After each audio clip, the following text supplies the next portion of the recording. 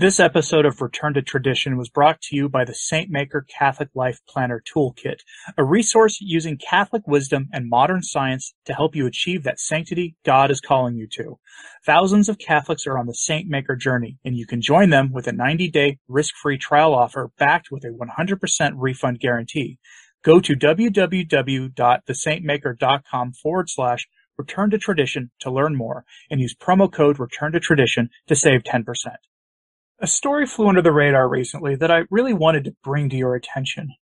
A man kind of lost it in the Vatican Museum. He damaged priceless ancient artifacts from the Roman Empire.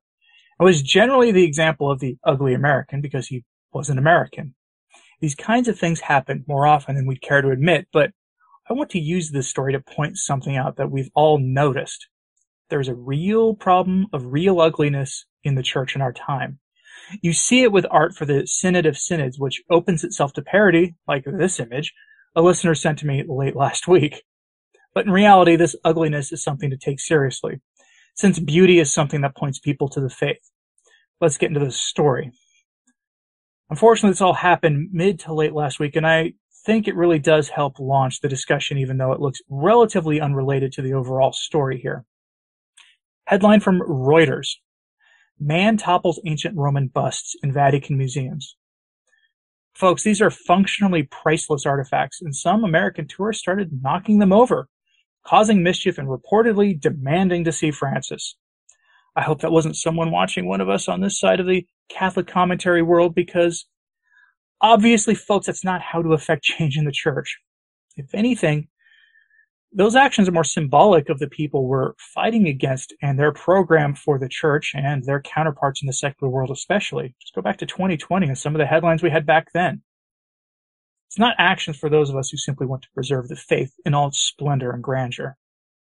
Here's a couple of facts from that article, though. Quote, a man toppled 2 ancient Roman busts in the Vatican museums on Wednesday, causing moderate damage before being stopped by staff and arrested, a museum's source said.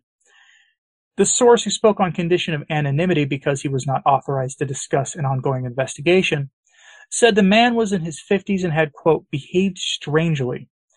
He knocked 2 busts off their pedestals in the museum's Chiaramonti Hall, which houses more than 1,000 pieces and is one of the most important collections of Roman portrait busts. Museum staff restrained the man, and Vatican police arrived a few minutes later to arrest him.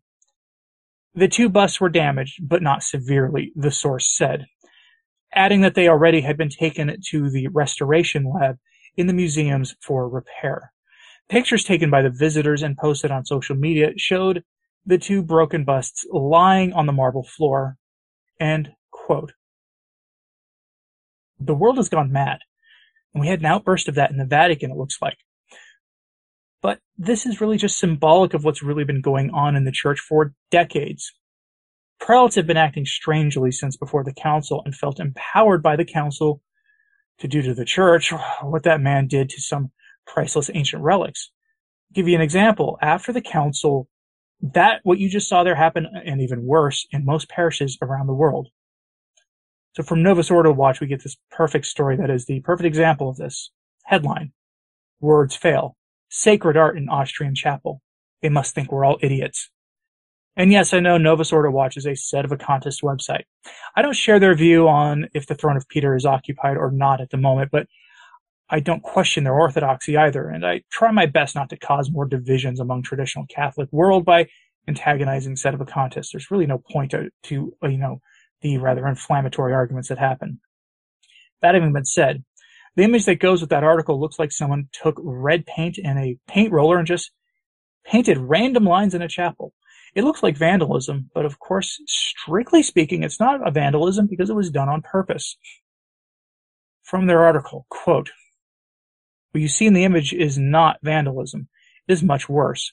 The red doodling on the walls and the ceiling is the work of Austrian artist Otto Zitko, perpetrated in 2003. He was commissioned to deface the holy space like this, apparently by the pastor.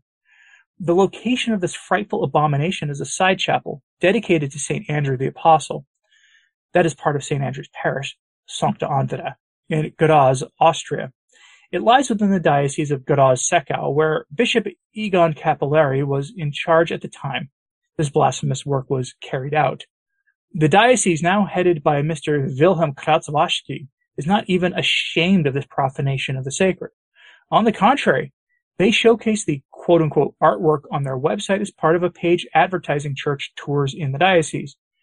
More photos of the professionally vandalized side chapel are available at the following website, which they then have a link to, which is devoted exclusively to the art of St. Andrew's Parish.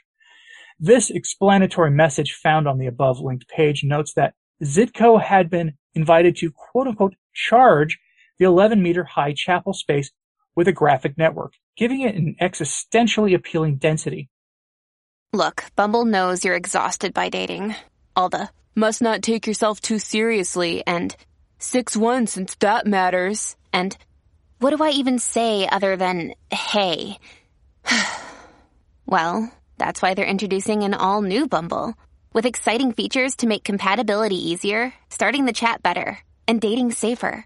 They've changed, so you don't have to. Download the new Bumble now.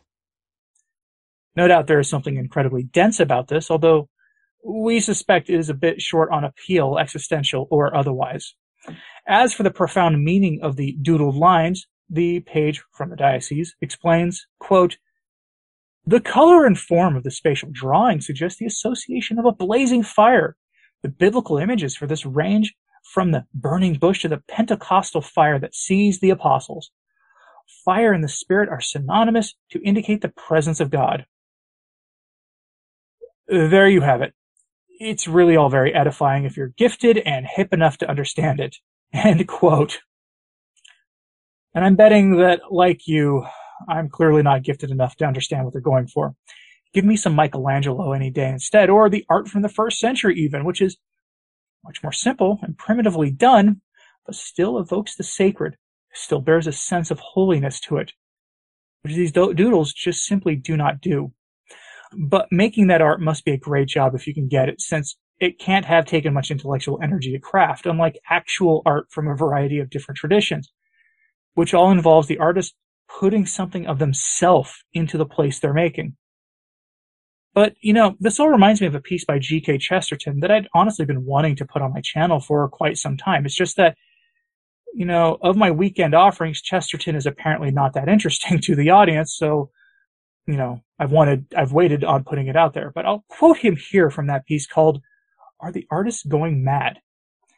In that essay, published 100 years ago, almost to the day, was published in December 1922, not long after he entered the Catholic Church formally, Chesterton notes the destructive nature of secular contemporary art.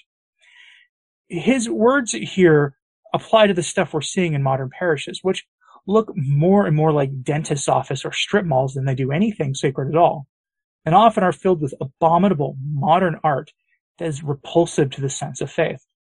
So, quoting Chesterton, "Of the artists themselves, of those then that can really be called artists, of such motives and meanings as can really be traced to a true artistic source, I shall try to take account in all fairness later on. But even if it be in originality and courage that they are admirable, it is in servility and cowardice that they are admired.